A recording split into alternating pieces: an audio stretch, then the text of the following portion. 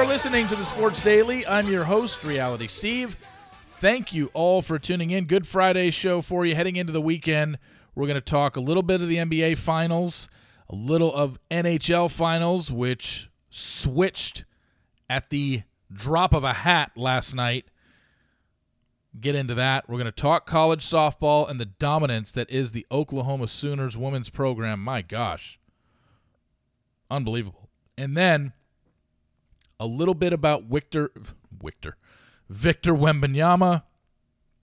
And is the Vegas A's even happening anymore? We'll get into that, and we'll get to all that momentarily. So one thing I wanted to point out about the NBA Finals, Game 4 tonight in Miami, you know it's pretty much a must-win for the Heat. You don't want to fall behind 3-1, even though you can come back from them. Doesn't happen very often. You're putting yourself behind the 8 ball. And we've seen the zigzag in this series so far. Denver pretty dominant in the first game, and you're like, oh my gosh, how is Miami going to defend them? They're too big. And then Miami comes back and hits 18 three-pointers in the second game, and you're like, my gosh, Denver's in trouble. They had no energy. They haven't played well in the fourth quarter. And then they come out in Game 3 and in Miami and pretty much controlled the game from the first quarter on. So after Game 2, you remember me reading you Nuggets head coach Mike Malone's quotes about his team, like, our intensity was terrible. Our defense was terrible. Our energy was terrible. This is the NBA Finals. Like, how can you not get up for this game? And then what did you hear after Game 3 yesterday from Jimmy Butler? He was questioning his team's low energy in Game 3. And it's just like, I get that these people are all millionaires, but we are at the end of the road here. There's literally possibly only 2 games left in the NBA season, and you've got teams playing in the NBA Finals. Each team through 3 games has already said once, we can't have that type of energy. It's like, it's the NBA Finals. How are these teams not bringing the most amount of energy possible and most amount of intensity possible when this is what they play for? They literally started their season in training camp back in October. You're here in June, and you can't muster up enough energy, motivation, whatever you want to call it, to play hard in the NBA Finals. Both teams have already been called out by their own, one by a coach and one by a player. It's unbelievable to me. But one thing I forgot to mention yesterday in regards to Nikola Jokic, remember I was reading off all those stats that he and Jamal Murray became the first teammates ever in the history of the NBA, regular season or postseason game, to have 30-point triple-doubles. Jokic put up the first 30-20-10 game in an NBA Finals ever. It's never been done before. It's only been done 5 times in the postseason, and Nikola Jokic has 3 of those 5. That's how good he is. I hope everyone is seeing how good he is now, because let's face it, most of the people who live on the East Coast, if you love like Knicks basketball or Heat basketball, you don't watch the Denver Nuggets during the regular season. If you do, you're lying, except when they come to your town. But when the Nuggets are at home, which is half the season, I don't think many people in New York City are waiting up until 1 in the morning watching Nikola Jokic play or the Denver Nuggets play, even though they were the best team in the Western Conference all season. They just aren't, which is fine, but now people are getting to see how good he is. And now it's kind of funny to look back on.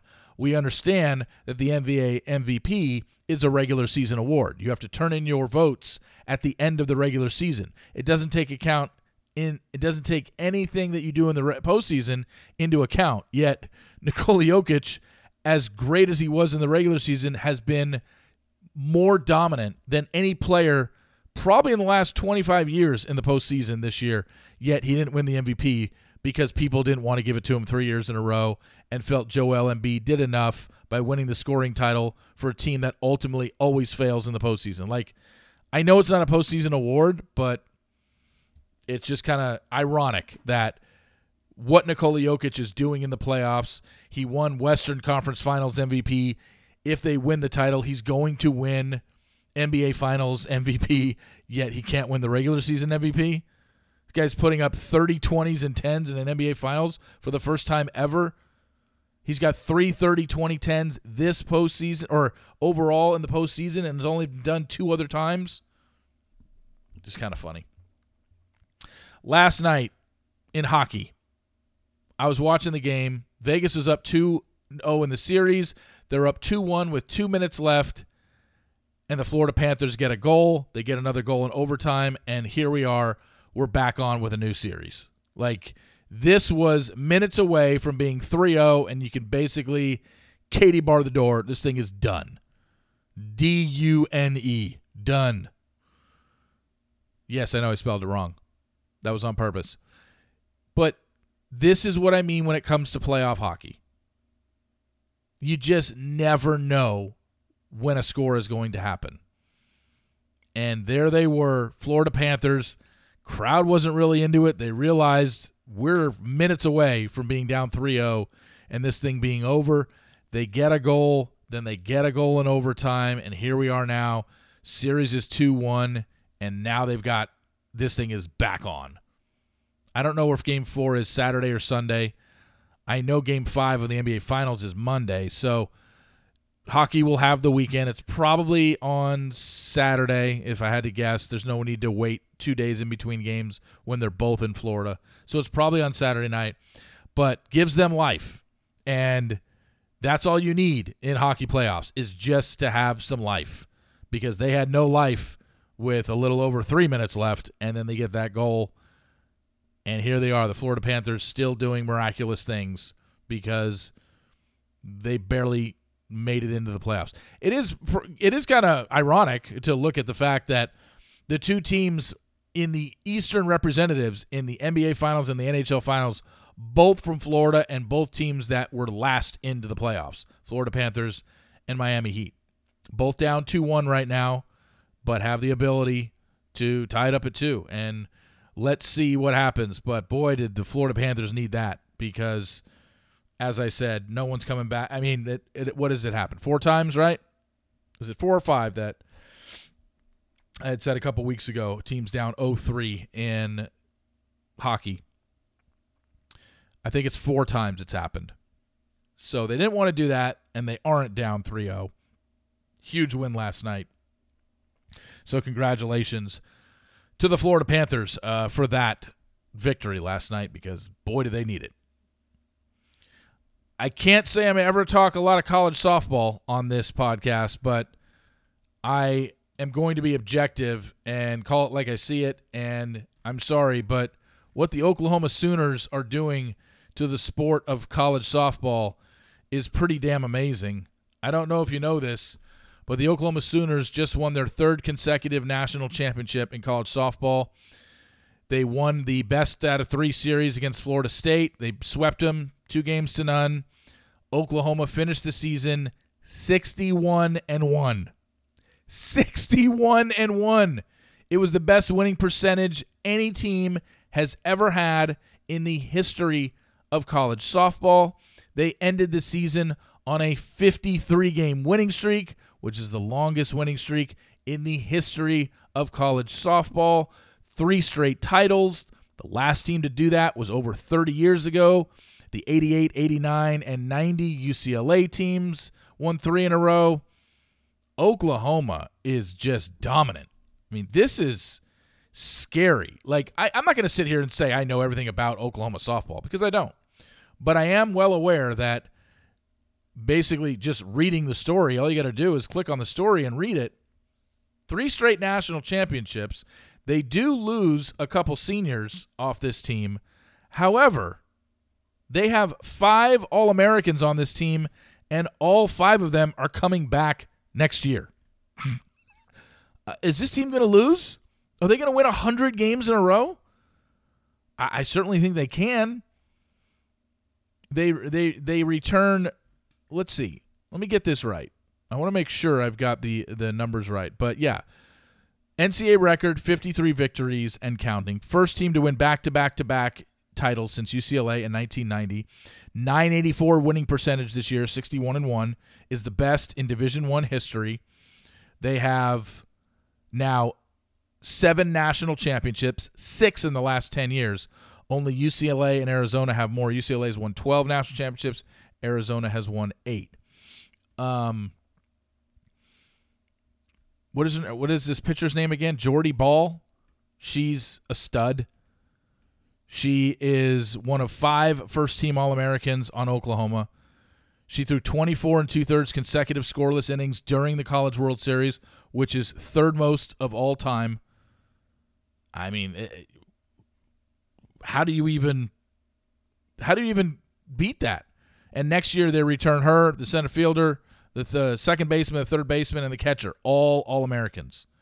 So, I mean, maybe they lose 1 or 2 games next year. I mean, you just can't. Well, shit, 61-1, and they outscored their opponents by a shit ton. So maybe they can win it all next year and go undefeated. I mean, I would think that's their goal. But, you know, in softball, the fact that they went 61-1 is unreal. But can they do it and go undefeated? I'll be looking forward to it. So the NBA draft is coming in a couple weeks. And we all know the first pick in the draft is going to be French multi-positional player, 7'5" Victor Wembanyama, who is being called the best prospect to ever enter the NBA draft since LeBron James. And some people might think that's hyperbole. Some people might think, oh, that's just people wanting to get excited for the draft or whatever the case may be. I implore anyone who's interested in the NBA, anyone who's interested in basketball, to Google him and watch his highlights. I'm telling you, we are going to get a generational player coming to the NBA next year that everybody's going to want to see. We have never seen anything like this in the history of the NBA because everybody that's 7'4" or more is either, 300 pounds like Shaq was, who just planted himself on the box and was unstoppable just because of his strength. Shaq didn't take a shot outside of 5 feet his whole career. Victor Wembanyama is 7'5", can handle the ball, bring it up court, put it between his legs, come off picks, shoot threes, can take you off the dribble, go right in the lane, and obviously doesn't have to jump very high to dunk it. He is a freak of nature, and it's something, like I said, we've never seen this before. We've seen tall people in the NBA, but most of them are stiffs. Most of them aren't great. Most of them aren't dominant. Certainly none of them were three-point shooters. And this kid is going to come into the league and wow people. I can't wait to watch him. I can't wait to watch his summer league games because it's just, I mean, I'm an NBA nerd. I'm a basketball nerd. I love watching good players. And I love watching when somebody is doing something that we haven't seen before on an NBA court. How do you defend somebody who's 7'5" and can handle the ball and shoot from 3 and can also just stand in the post and be taller than you and score at will?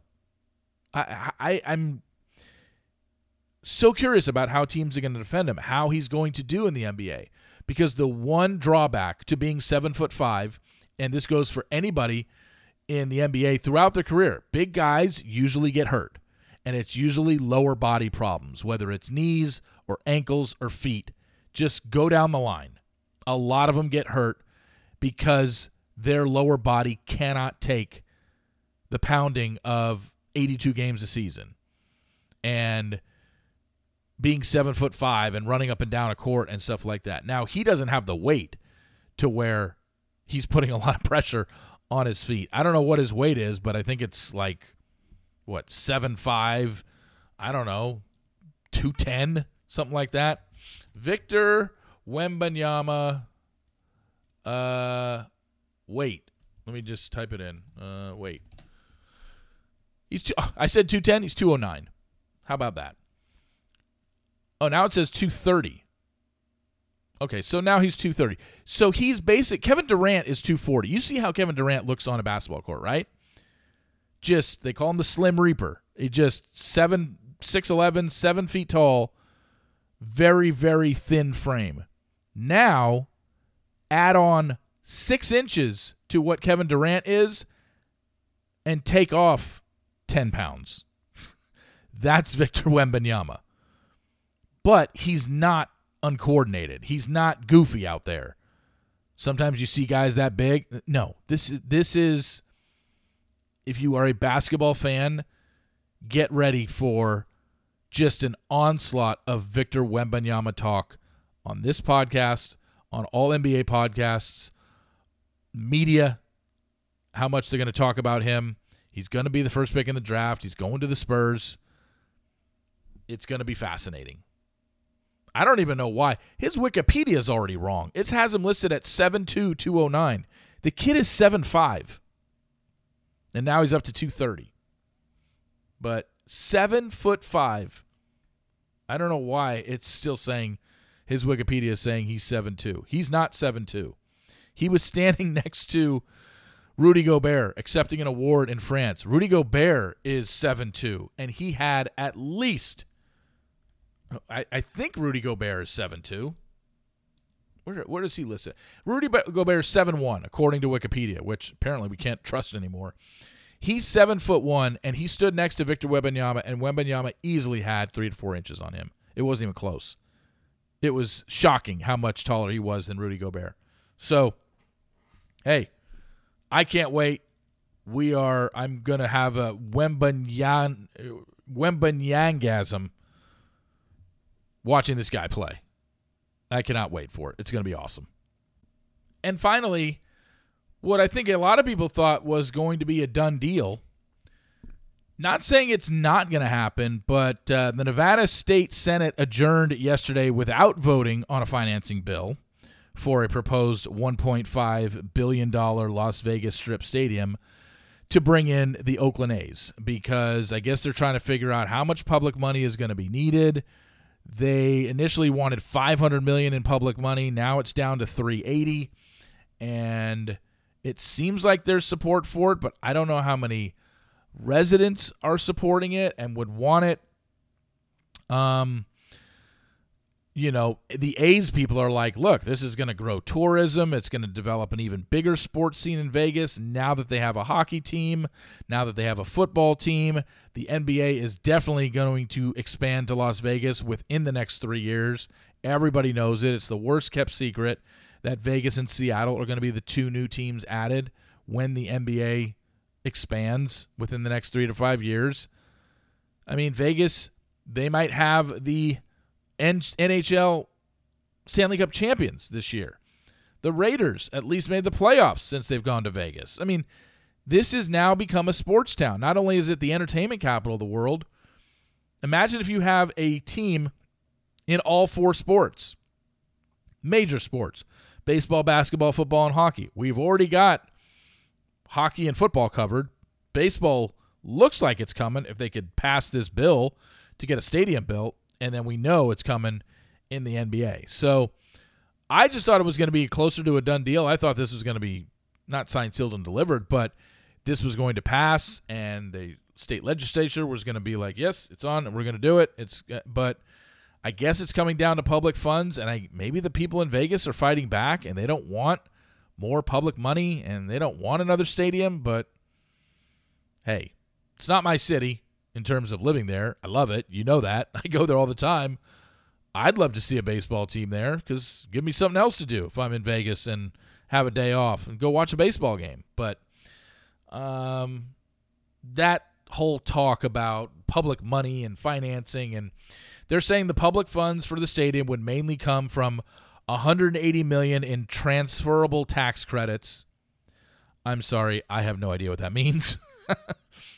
And $120 million in county bonds. Okay? Again, can't say I really know what that means either. The backers have pledged that the creation of a special tax district around the proposed stadium would generate enough money to pay off those bonds and interest. The plan would not directly raise taxes. Well, clearly that's probably what maybe a lot of the locals are concerned about. Taxes being raised because we have a new public stadium coming in.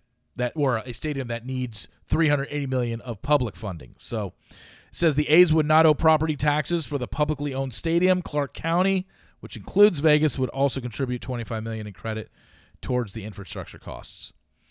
Okay, it sounds funky to me, like just speaking my different language, but hey, let's get the A's to Vegas because they certainly don't belong in Oakland anymore because Oakland doesn't support them. And Oakland doesn't support them because the owner doesn't want them in Oakland. And he's putting out a shitty product on the field, so Oakland shouldn't support them. Anyway, that's going to do it for Friday's show. Thank you all for listening. Please subscribe at Apple Podcasts. It is much appreciated. It's the best way you can help this podcast, along with telling your friends, telling your family, telling your mistresses about it. They'll absolutely love it. So, thank you all for listening. Hope you have a great weekend. And remember, sports will always be the greatest reality show on television. See ya!